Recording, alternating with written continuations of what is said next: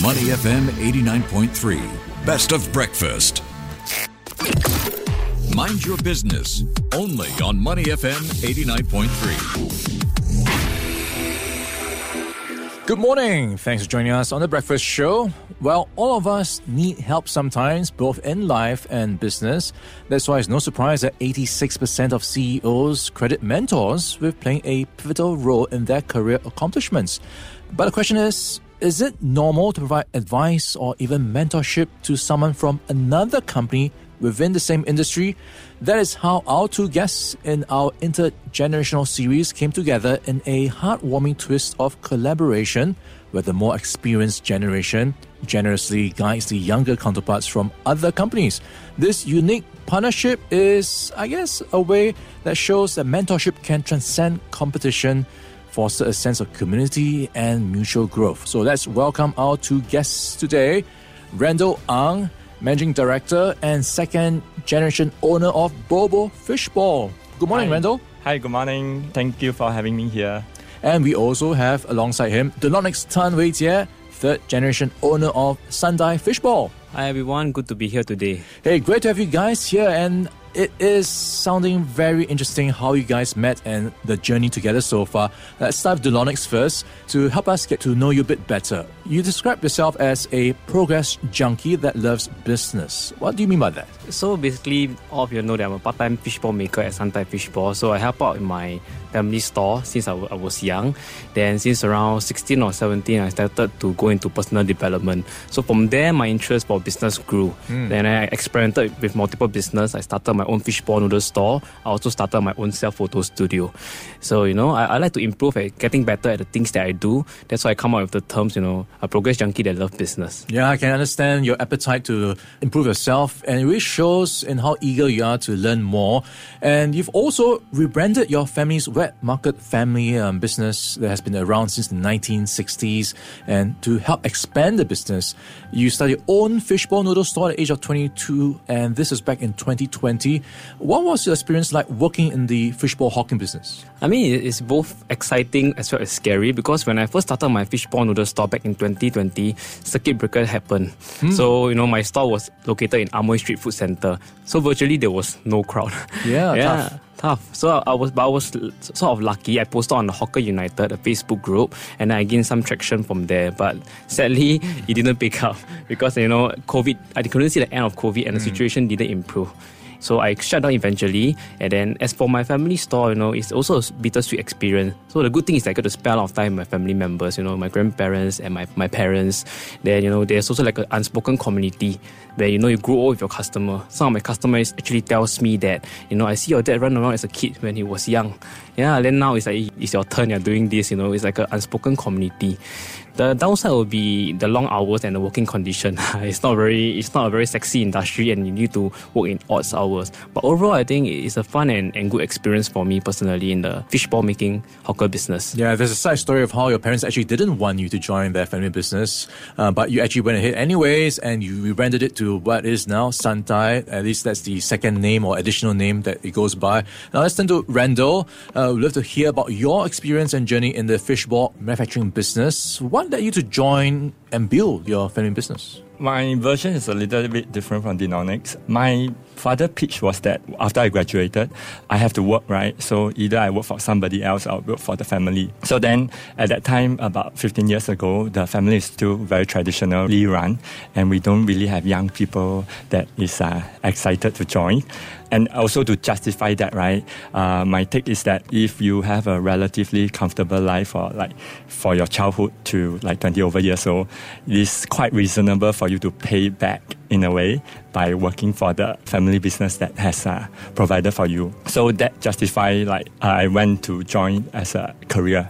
So you are the second generation owner of Bobo Fishball. So you've also come on board to introduce new ideas venturing to plant-based products.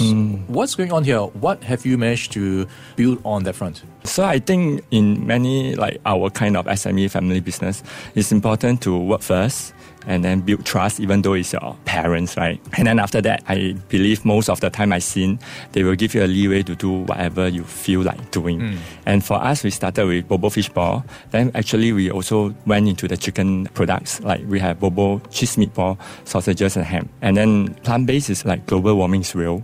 And plant-based is a new movement which we think is a trend that is staying.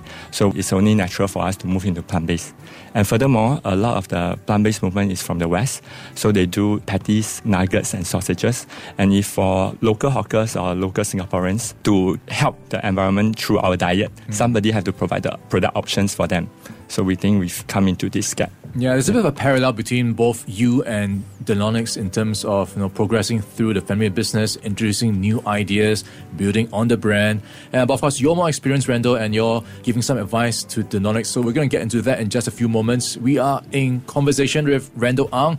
He's the managing director and second generation owner of Bobo Fishball, and also Delonix Tan Wei Jie, third generation owner of Santai Fishball. Delonix, you only help out on Sundays at the store while holding a full-time job, so you're really juggling a couple of things.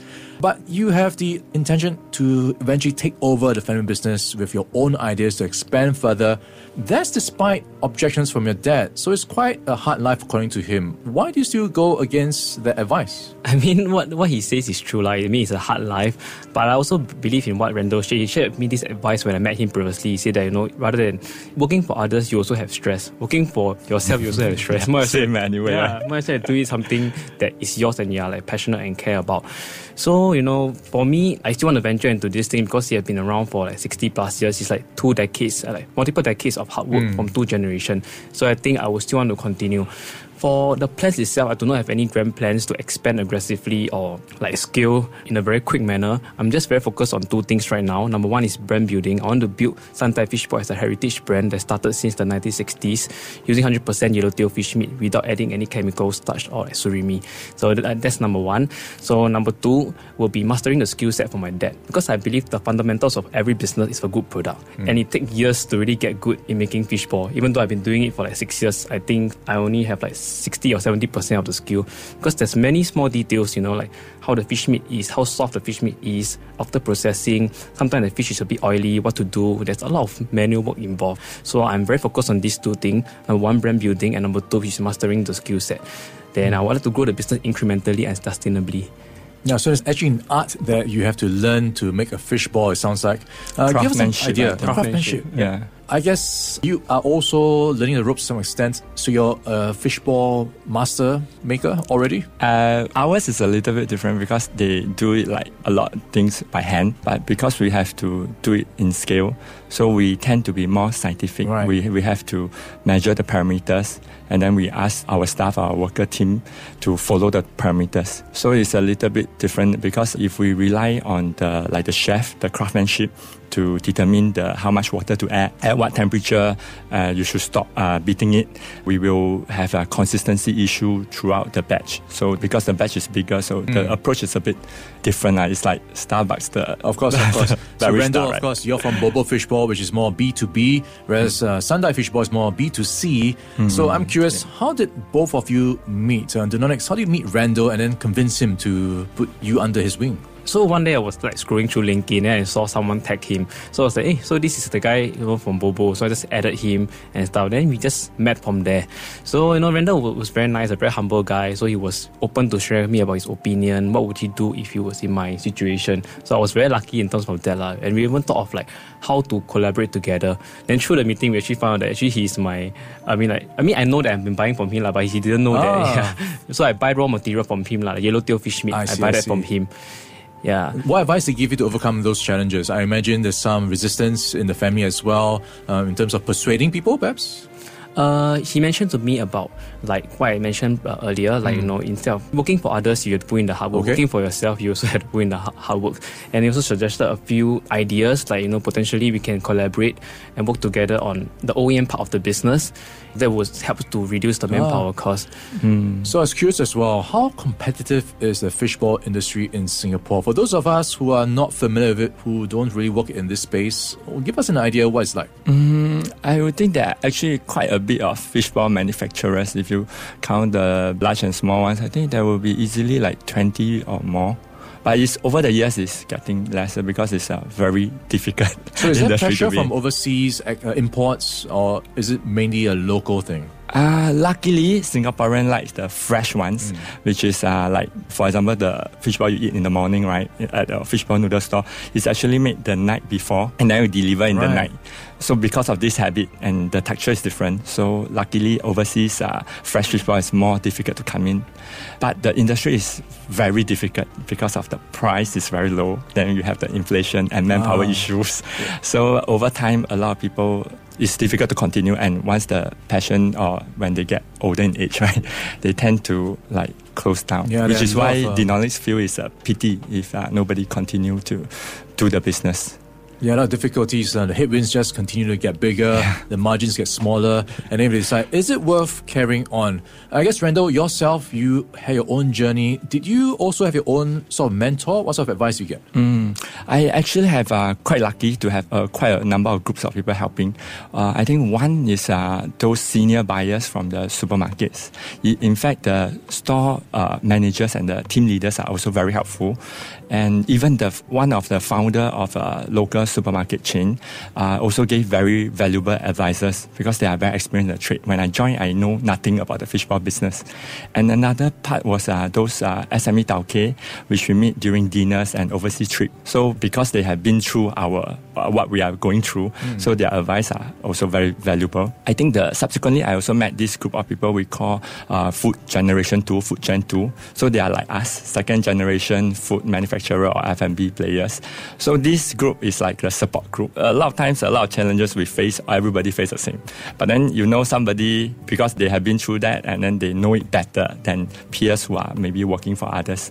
So this, I think, throughout these people that I met, they actually provided a lot of advice. And we take some comforting support from them that we know we are not alone in this very difficult and lonely path. Yeah, Denolics, I'm sure it's quite a tough journey as a young boss. And then you've got older workers, seniors who are asking, hey, should I listen to this young guy? Do you face that? I'm lucky I don't face that because it's a very small family business. Okay. So it's only my parents, my grandparents and me. So I just need to face my parents instead.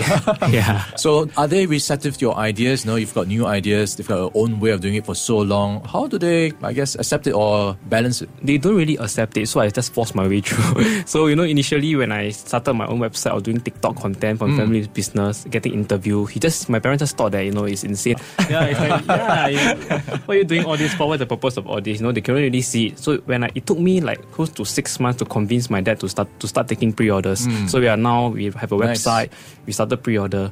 Yeah, so it's not easy, but I think like what Randall said, you need to build trust along the way, where you need to show them that, hey, you can do it. Yeah. As we have this interview, Denolics is also live streaming or at least recording something for his own Instagram stories down the road. Randall, finally, looking at how you are perhaps going to be passing this on down the road, what would be your advice for the next generation of entrepreneurs in any family business? What should they be keeping in mind? Oh, wow. I wouldn't say advice, but just from my own experience, I think that if you are a multi-generation business already and you don't have to be so involved in the operations, then that should be a easy, relatively smooth and easy path for you. But if you are like us, you are very heavily involved in the operations, and then a lot of people will be calling you for that decision making, I would think you have to persevere. Do whatever you are doing now and persevere. It's going to be a very tough road. But once you persevere and you build the grit in you, and you ask yourself, how hard can it be every day in the morning? Eventually, I believe you will definitely succeed. All right, persevere, and the future is in your hands, so to speak.